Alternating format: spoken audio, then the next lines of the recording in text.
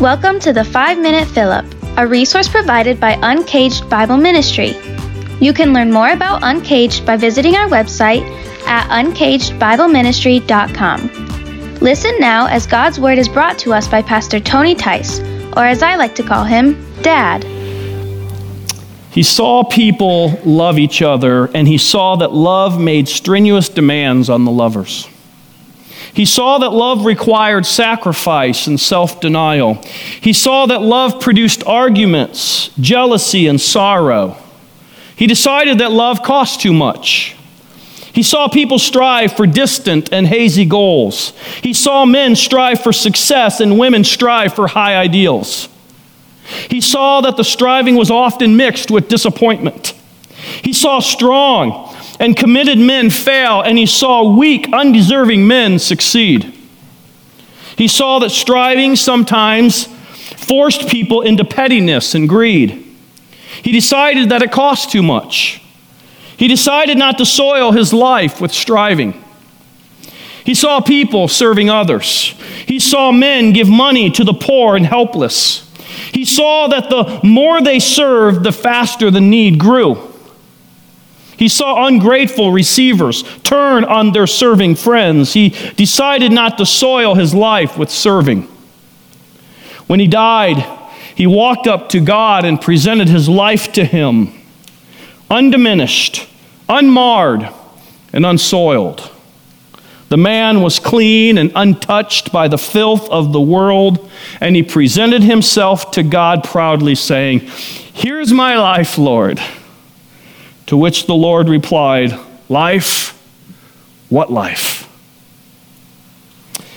We were made for another world. That is true. In fact, I have a quote on my wall by C.S. Lewis in my office which says this: "If I find in myself desires which nothing in this world can satisfy, the only logical explanation is that I was made for another world."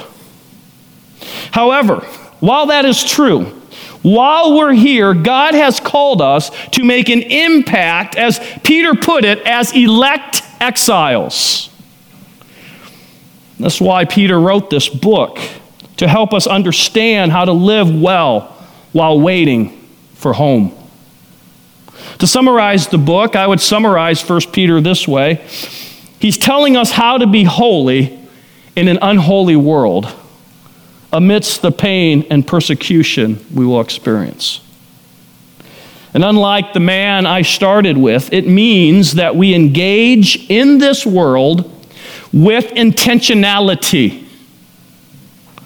Take your Bibles, please, and turn to 1 Peter 2, if you're not already there. 1 Peter chapter 2, look at the first 3 verses. "So put away all malice and all deceit and all hypocrisy and envy and all slander. Like newborn infants, long for the pure spiritual milk, that by it you may grow up into salvation, if indeed you have tasted that the Lord is good." So the Bible, some of you, maybe most of you know this, that when the Bible was originally written, it was not broken up into chapters or paragraphs. Now, those were added later. And sometimes, in my opinion, they don't always get it right. I feel like verse 1 through 3 of 1 Peter 2 really should be part of chapter 1, because at the end of chapter 1 and at the beginning of chapter 2, it's really dealing with the same thought there.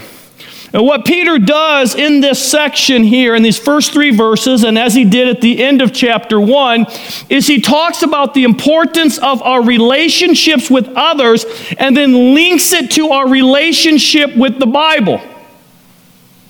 Now, why does he do that? Well, let me approach it from the negative. Here's why I think that he does that. Unhealthy earthly relationships lead to an unhealthy heavenly relationship. If our horizontal relationships are unhealthy, it's going to be hard to have a healthy vertical relationship. And so if we're struggling with our earthly relationships, it's important for us to dig into the Word of God so that we get the resources, the power, the spiritual power and strength that we need to dive into those unhealthy relationships. In fact, having been a pastor now for almost 3 decades, I can tell you that it is rare for me to find someone who's struggling in their relationships who isn't also struggling in their relationship with God and His Word. The exception would be a person that may be reading their Bible all the time, but it's led to spiritual pride instead of humble adoration. You see, a person that is in the Word of God and they're reading it with a humble heart, with an open heart, what that should lead to is an awe of the grace of God.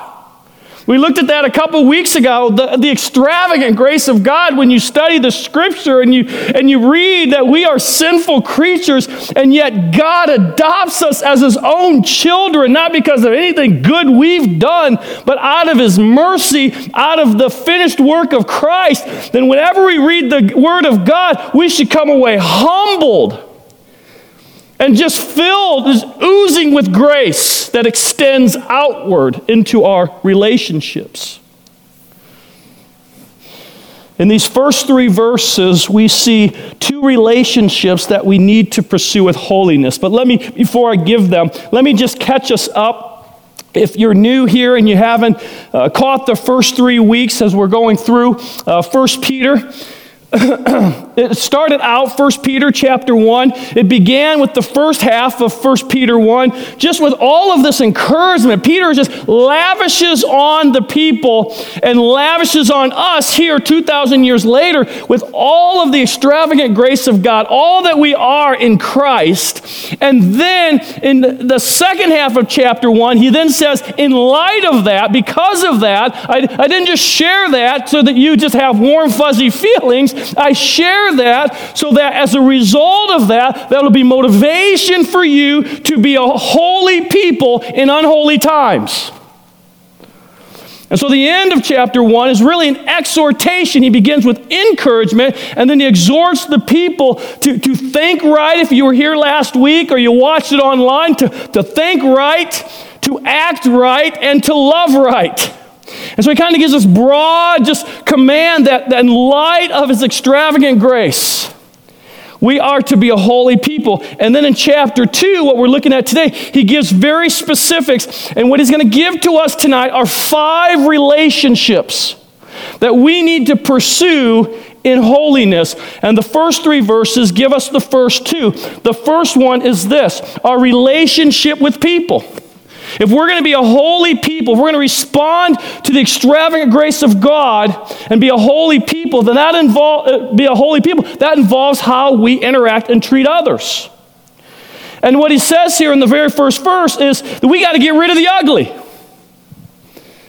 Now, I don't think I have to convince you of this. All of us got some ugly in us, right?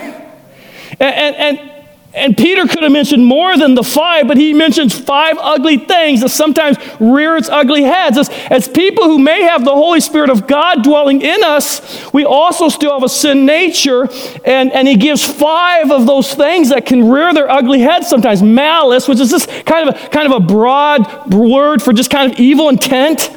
Right? To just not have the best interest of people, having evil intent towards people. Deceit, which some versions use the word guile, which is to be deceptive, to speak untruthfully towards others for personal gain. Hypocrisy, it literally means to put on a mask. It's to pretend to be one way to a person's face, but inwardly not to be that person you're portraying. Envy, that is to not celebrate the success of others, but instead to be angry, to be upset because of it. And slander, to speak about somebody in a harmful way that demeans that person. And so we're not going to focus on all 5 of these, but I'll simply say this, that really all of them are a reminder that even though we have the Spirit of God, the propensity for each of us to still be very selfish creatures. You're not going to have healthy relationships if the me monster continues to rear its ugly head, right, in our relationships. And so he begins this chapter on holiness, and he says if we're going to be holy, then we have to deal with the selfishness that's so easy for it to rear its ugly head in our relationships. It's interesting, the word put away. The Greek word for put away is apatithema. Apatithema. It carries the idea of to strip away. It carries the idea of stripping off clothing that has been soiled. So when he says get rid of, the Greek word is to strip away soiled clothes. Imagine for a second you work as a plumber. And you just one of those days. Do we have any plumbers? No? Okay. Let's pretend we're all plumbers for a second, okay? And you're just having one of those days, and I can relate to this because we're having some pipe problems, and this is such a TMI moment, and I apologize, but I figured out that there was a little bit of blockage, and I was in the basement, and I figured out what it was. It came from our daughter's pipes that go to our daughter's bathroom. And it was hair. And I didn't have gloves or anything, and it was wet and it was gooey. And I just kept pulling it. Remember those musicians that kept pulling out of their mouth? Like it was like that, like, oh my goodness. It just kept coming, and it was gooey and gross, and I wiped it off me on my shirt. Now imagine you're a plumber, and you're probably dealing with stuff like that, I guess. I'm not a plumber, but I don't know. And then let's say that you kind of dealt with that, and then you had another house, and they're having toilet problems. And can I say this? You got poo-poo on you. And you wipe yourself off of that. Now just imagine that's like your day, and now you're coming home, all right? You got hair goo on you, you got poo-poo on you, you smell like a sewer, and you come home now, and you want to give your wife or your husband this big hug and kiss. I missed you so much, baby. Come on. How are they going to respond? And you're like really hurt. Like, I've been thinking about you all day. I've been waiting to hug you and kiss you. What are they going to tell you to do? Take a shower. Thank you. Yeah. Take a shower. Take the shirt off. That's the idea, friends. We want to hug on people, and we want them just to, hey, man, just accept me how I am and just love me. And just like, ooh, you got some stinky stuff on you. You got to strip off that. You got to strip off the soiled shirt of selfishness. And I want to tell you, we live in such a selfish society that our relationships have become so self-centered. And so the challenge for each of us is to say, if I'm going to have healthy relationships, it's not what can they do better. I was talking about this couple that someone close to them was concerned, and I said, yeah, I'll jump in and help. And they said, the problem is, though, he's tried counseling and he just blames everything on his wife. Well, that counseling's not going to work. You can't go into counseling and say, oh, it's all them, right? That's not going to work. Maybe it's 95% them, who knows, right? But the idea of this word, to get rid of, to rid yourself of, is this idea of if there's selfishness in your life, it's stinky. And it's going to affect your ability to be close to people because no one wants to hug you. You got poo-poo on you. You need to strip off the shirt. You need to lean into that. So that's kind of, in a very gross and graphic way, the idea here. Peter uses this phrase as well in Ephesians and Colossians about put off and put on. That's the same idea that Peter's giving to us here. Is that these things that are selfish, and he gives 5 examples of that, we have to take off the soiled shirt of selfishness in our life, or it's going to affect our ability to have close and healthy and holy relationships. And what helps is God's word regularly in our life. Right? That's the second relationship that Peter addresses, our relationship to God's word. And what he says here in verses 2 and 3 is that we need to long for it. We need to long for it. The Greek word that's used is the idea of an intense. It's a very strong word that's used. Like this intense yearning for something. What's interesting is that in the Bible, the metaphor of an infant and a milk is used a number of times in Scripture. But most of the time that it's used in the negative. Now, let me give you two examples of this. 1 Corinthians 3:2. I fed you, this is the Apostle Paul talking to the church in Corinth, I fed you with milk, not solid food. Okay, talking about the Word of God. I gave you the very basics. All right, I fed you with milk, not solid food, for you were not ready for it, and even now you are not yet ready. Okay, the person who's not yet ready is the person who just crossed the line of faith. You start the basics. That's not what he's saying. He's talking about Christians. You've been Christians for a number of years, and you're still on milk instead of moving on to meat from God's word. In Hebrews, the author of Hebrews, some think it was Paul. We don't know for sure who the author of Hebrews was. But in Hebrews 5:2, it says, for though by this time you ought to be teachers, you need someone to teach you again the basic principles of the oracles of God. You need milk, not solid food. So this metaphor of being an infant on milk is used in the negative in those two passages of Scripture. Man, you should have moved beyond this by now. You're you're like just dabbling with a little bit of milk. You should be moving on to meat. You didn't be moving to the deep stuff. But here's what's interesting is Peter uses the metaphor, but he uses it in a positive way. So Hebrews, the author of Hebrews, Paul, says you have no spiritual muscle because you can't develop spiritual muscle as long as your diet is only milk. But what Peter is saying, he's using it in the positive now. He's saying, man, you need to yearn for milk like an infant does. If you've had a child, you know what this means. I mean, we all can know what it means, but if you have a child, you've seen this up close. That cute, cuddly little thing, when it gets hungry, it becomes a demanding little thing, doesn't it? It's cooing, and then it gets hungry. I mean, that baby transformed into something not pleasant to hear. And when it's really hungry, it is an angry cry. You know what I'm talking about, right? Oh, that baby's hungry. And I don't know, this is kind of weird, but I remember holding them when they're hungry, and they're as a guy, I think we know biologically how this works. All right, there's no milk available. Okay, if you're a man. But that little baby will try to turn on you for milk. I'm like, we could try. It would be weird. We could try, but nothing's coming out. I promise you that. Right? The baby doesn't know that. All the baby knows is, I want milk. I need milk. I know that's kind of a weird illustration, but that's the idea that Peter is saying.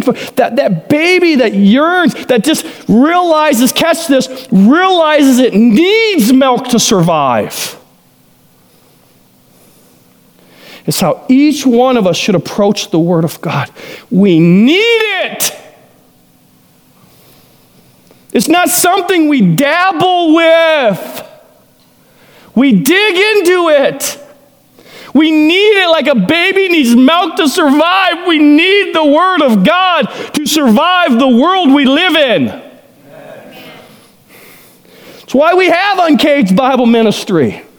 I think there's a problem in our world today. I think there's a problem in our churches today. We dabble when we should be digging. To what gain? To say we have 1,000 people? To what gain? For people to leave and like the teaching because it was so funny and so engaging so we can write books and make money? I mean, what are we doing? We have to teach the Word of God.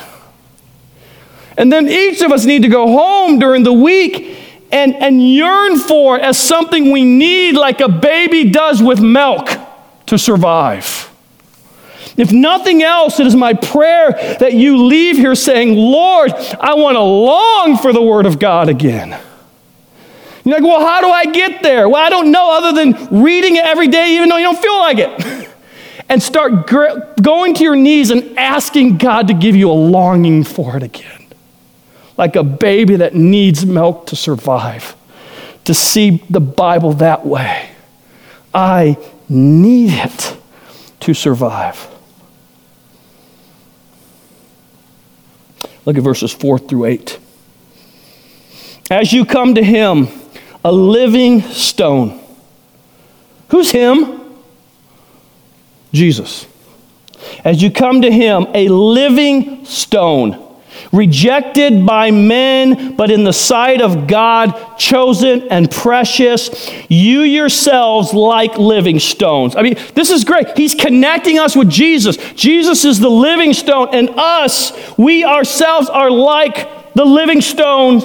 We are being built up as a spiritual house to be a holy priesthood, to offer spiritual sacrifices acceptable to God through Jesus Christ. Peter is writing to both a Jewish and Gentile audience. And so sometimes he'll use very Gentile language and then sometimes very Jewish language. This would be Jewish language. This is the Jews would identify very much with these kind of words. Priesthood, the sacrifices.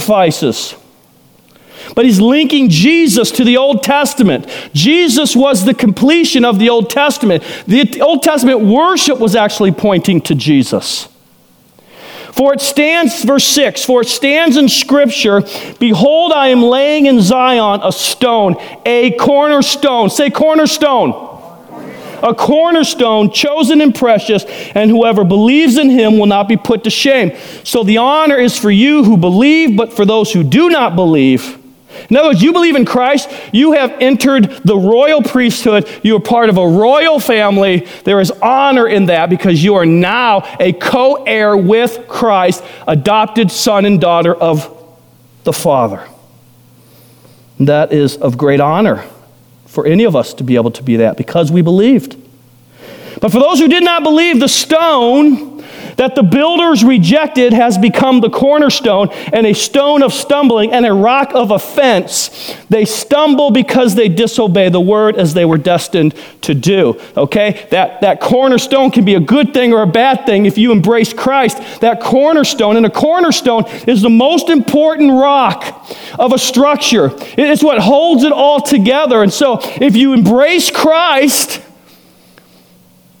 and you keep Christ at the center of your church, of your home, of your life, then you can have the assurance that your life isn't going to crumble. Right? Jesus said that. The rains will come, the winds, the storm, right? But your house is built upon the rock, it will stand. But if it's not, what does he say? That rock will crush you. If you reject Christ, it is a rock that crushes. But if you accept and embrace the rock, the cornerstone, then you will stand strong. No matter what the weather is, whatever culture throws your way. Remember who he's writing to. He's writing to Christians who are being persecuted. Nero is the emperor. He's a psycho. He hates Christians. Within 3 years of this writing, Peter will be killed under the reign of Nero. And he's reminding them, you think they have power over you, they have no power over you. You're part of a royal priesthood, and your reign is with me forever. I want you to understand, whether things get better or worse in our society, that doesn't change the fact that we're part of the royal priesthood. And our eternity is secure. We need to be holy in our relationship to Christ. And when you see things like royal priesthood and that we are going to offer spiritual sacrifice, it is a reminder that we need to understand part of a relationship with Christ means that we serve the King. The most important thing for any of us in this room isn't what we do for a career. It isn't even our family. The most important thing is that we serve Christ and his kingdom. That is the highest priority for your life and mine. He's the cornerstone. My wife's not the cornerstone. My kids aren't the cornerstone. My position, title, size of the church, the ministry, how big or small the ministry is, none of that's the cornerstone. The cornerstone that holds everything together is Jesus Christ and Christ alone. Do we really get that Jesus is the cornerstone? The most important piece of the structure, if it's to remain strong. This is a little bit long, but I think it's worth reading. Kevin DeYoung wrote an article for the Gospel Coalition. And I want to just take a moment and read this. Even though it's kind of long, I want to do this because I think he captures in somewhat of a sarcastic, snarky ways, which is why I like it. I have the spiritual gift of sarcasm, so yeah, you couldn't tell? He kind of captures the views out there about Jesus, and sadly, sometimes inside the walls of the church. And so he gives a description of different Jesuses that people have kind of created. There's the Republican Jesus who is against tax increases and activist judges and for family values and owning firearms.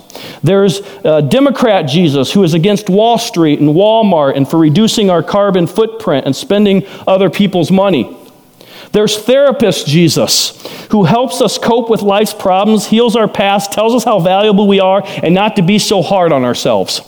There's Starbucks Jesus, who drinks fair trade coffee, loves spiritual conversations, drives a hybrid, and goes to film festivals. There's open-minded Jesus, who loves everyone all the time, no matter what, except for people who are not as open-minded as you. There's touchdown Jesus, who helps athletes run faster and jump higher than non-Christians and determines the outcomes of Super Bowls.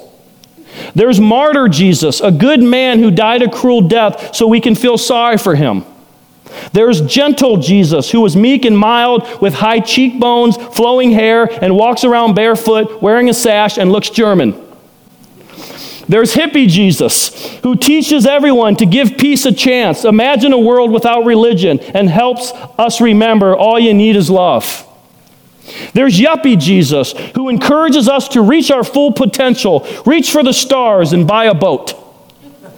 There's spirituality Jesus, who hates religion, churches, pastors, priests, and doctrine. He wants us to find the God within and listen to ambiguous spiritual music. There's platitude Jesus, good for Christmas specials, great greeting cards, and bad sermons. He inspires people to believe in themselves and lifts us up so we can walk on mountains. There's revolutionary Jesus, who teaches us to rebel against the status quo, stick it to the man, and dream up impossible utopian schemes. There's guru Jesus, a wise, inspirational teacher who believes in you and helps you find your center. There's boyfriend Jesus, who wraps his arms around us as we sing about his intoxicating love in our secret place. There's good example Jesus, who shows you how to help people change the planet and become a better you. And then there's Jesus Christ, the Son of the living God. Not just another prophet, not just another rabbi, not just another wonder worker. He was the one they had been waiting for, the Son of David and Abraham's chosen seed. The one to deliver us from captivity, the goal of the Mosaic law, Yahweh in the flesh, the one to establish God's reign and rule, the one to heal the sick, give sight to the blind, freedom to the prisoners, and proclaim good news to the poor, the Lamb of God who came to take away the sins of the world. That's why we say amen. This Jesus was the Creator come to earth and the beginning of a new creation. He embodied the covenant, fulfilled the commandments, and reversed the curse. This Jesus is the Christ that God spoke of to the serpent, the Christ prefigured to Noah in the flood, the Christ promised to Abraham, the Christ prophesied through Balaam before the Moabites, the Christ guaranteed to Moses before he died, the Christ promised to David when he was the king, Christ revealed to Isaiah as a suffering servant, the Christ predicted through the prophets and prepared for through John the Baptist. This Christ is not a reflection of the current mood or the projection of our own desires. He is our Lord and God. He is the Father, Son, Savior of the world, and substitute for our sins. More loving, more holy, and more wonderfully terrifying than we ever thought possible. That's the cornerstone. That's Jesus. And if we ever are going to see holiness in our lives, it is time that we hold a very high view of Christ. Amen. In our lives and in our songs and in our preaching. And when we become consumed with Jesus, anything other than serving him with our lives is just stupid. It won't even make sense when we see someone who says they're a Christian and doesn't serve Christ with their life. We just look and shake our head and say, how stupid is that? My wife's not here. Stupid is a naughty word in our house, so I'm saying it because I can say it because she's not here. Nobody tell her, please. Hope she doesn't watch this later in the week. But I mean that. When you really get and are consumed with who Jesus is, it is stupid to live any other way than a life fully his. Verse 9 and 10. But you are a chosen race, a royal priesthood, a holy nation, a people for his own possession. Let me just stop there. He's using Jewish language again. He's reminding us we are part of royalty. And it's not just for heaven someday. Look what he says.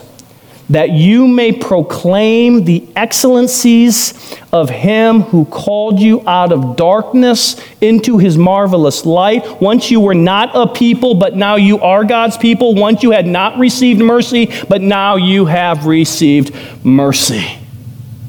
Now listen, we don't live by the old covenant, okay?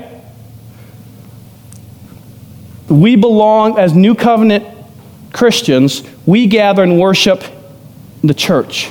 We are the church. We are the body of Christ. Capital C, the body of Christ, all Christians everywhere. My new friend in Ethiopia is part of my church, the church. Capital C, universal church. And then small c, a local church that everyone should be connected to and involved in. We are to have a relationship to the church. And what is that relationship? What is the point? According to Peter, it is to proclaim God's glory. When it says that we are part of, and again he uses Jewish language, but he's referring to the church, right? Those that know Christ. What is our role? To proclaim the excellencies of him who called us out of darkness into his marvelous light. What's the most important thing that you and I can do to proclaim the excellency of Christ?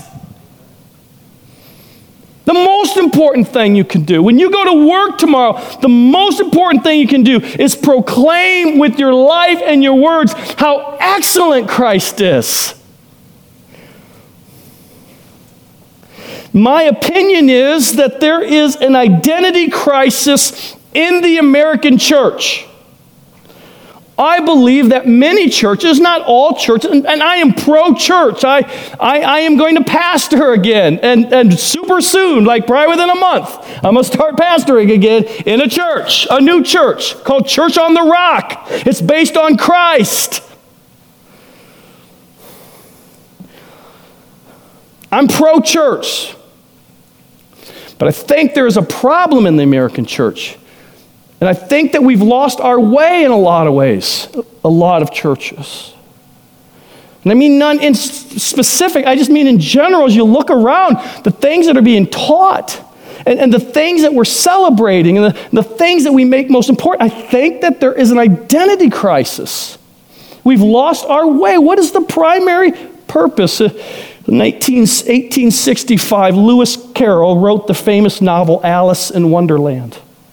It originated from one of the stories he told on a boating trip with the children of his good friend Henry Little, who was dean of Christ Church in Oxford.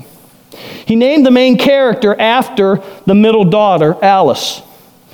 Well, it tells the story of a little girl living a normal, insignificant life until she falls into a rabbit's hole that takes her to a whole new world full of excitement and adventure. I think there's a bit of a glimpse of the gospel, by the way, in that story, whether he intended to or not. But in one of the chapters, Lewis Carroll writes that one day Alice came to a fork in the road and saw a Cheshire? Cheshire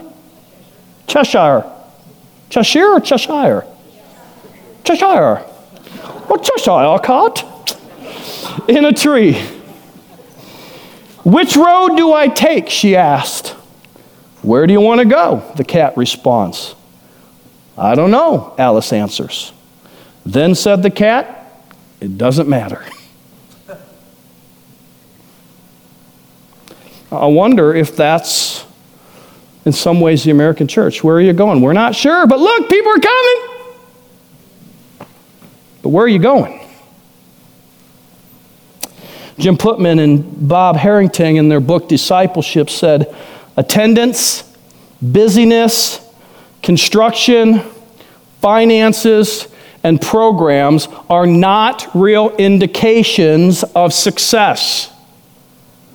The core question of effectiveness, the question that ultimately matters, is whether the people who are getting saved are being conformed to the likeness of Christ.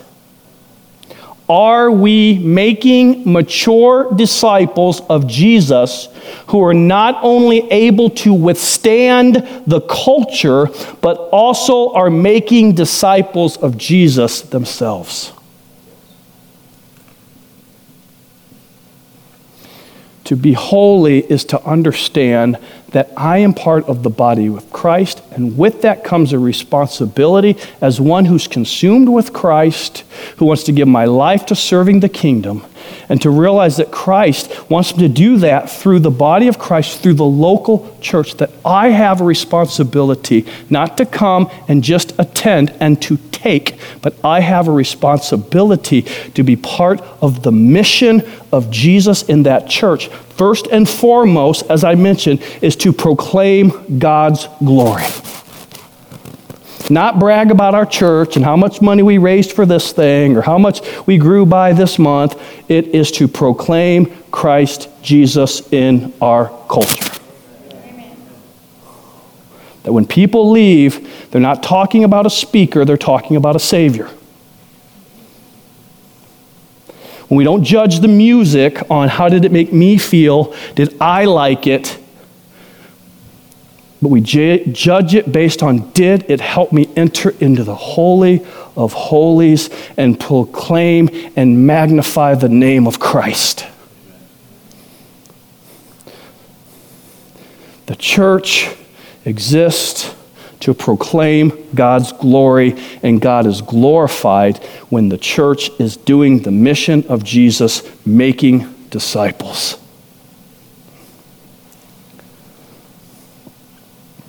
Verse 11 and 12. Beloved, I urge you as sojourners and exiles. He loves that word exiles. He's used that quite a few times already, just these first chapter and a half. to abstain from passions of the flesh, which wage war against your soul.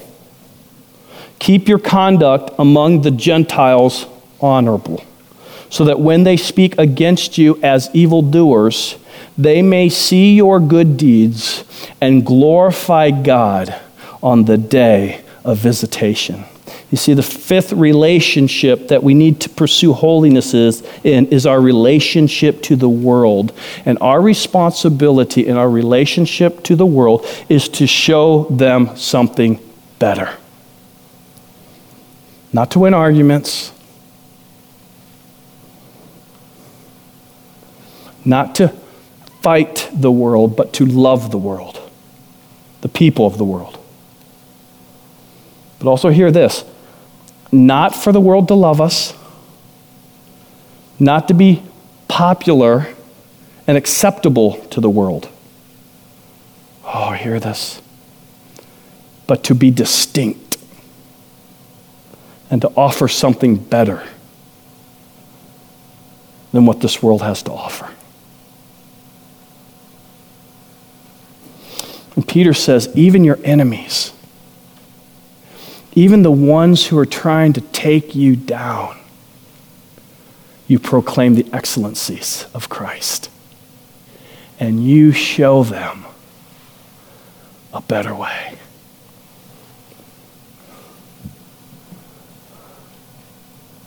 These Christians were facing more persecution than anybody in this room probably will ever face, maybe even in their lifetime. I think that there's more and more persecution coming to the church, most likely. It's moving in that direction. It's happening in some ways, but honestly, even still, nothing in comparison to what these Christians were facing. Nero, I mentioned this the first week, he would be entertained by putting animal skin on the Christians and letting loose ravenous wild dogs, and for sport, watching them devour the Christians to death. It's said, tradition says, that he would light his garden by lighting Christians on fire to light his garden at night. These were Christians who literally did not know when they woke up if this would be their last day. When Peter wrote this book, as Nero began to terrorize Christians, he knew that his day was coming because Jesus told Peter in John 15 the day would come when he'd be tortured. So for any of us to say, well, you don't understand how that one person would treat me. How could you say? We got nothing on the author or the audience of this letter when it comes to persecution and paying the price to be Christ-like in a Christless society. And Peter, knowing what was coming to him, wrote, "Let them see Christ in you."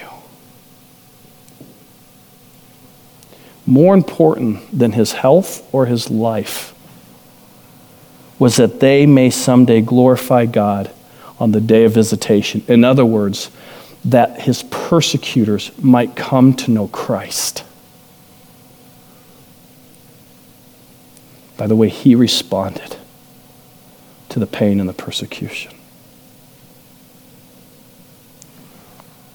I want us to dig deep into God's word, whether it's the church I start or Uncaged, anything in my life. As a father, God has made it so clear to me that I'm to give my last days, however long that is, to help people fall in love with this book. I'll never be an organizational leader. That's not in the cards for me.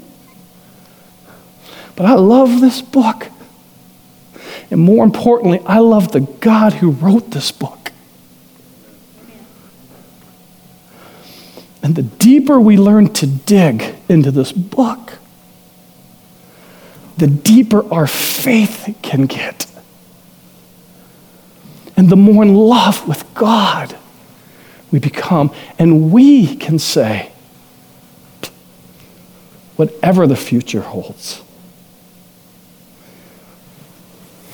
I just want Christ to be magnified in my life.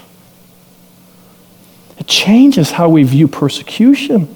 It changes how we view our enemies. Because it's not about us. Remember how this started? We got to get rid of the soiled shirt of selfishness. Because it's not about us. It is about magnifying the name of Jesus Christ. Even with our enemies. Even with the jerk at work. Amen?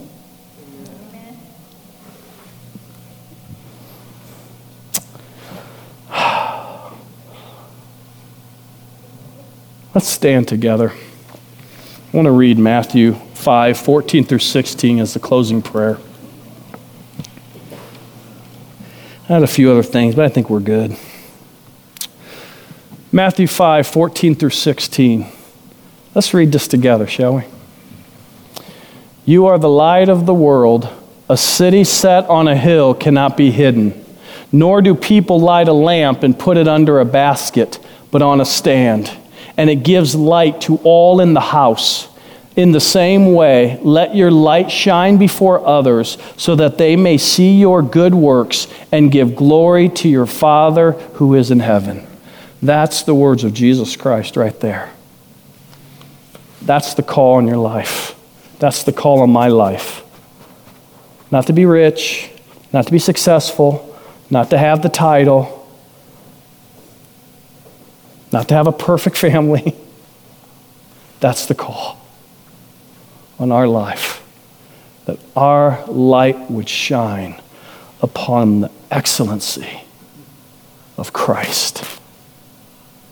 Father God, thank you for your holy word. Help us be holy in all of our relationships. And what is holy is to show through life and through words, to show how excellent and glorious you are. So may we lean into that this week, Father.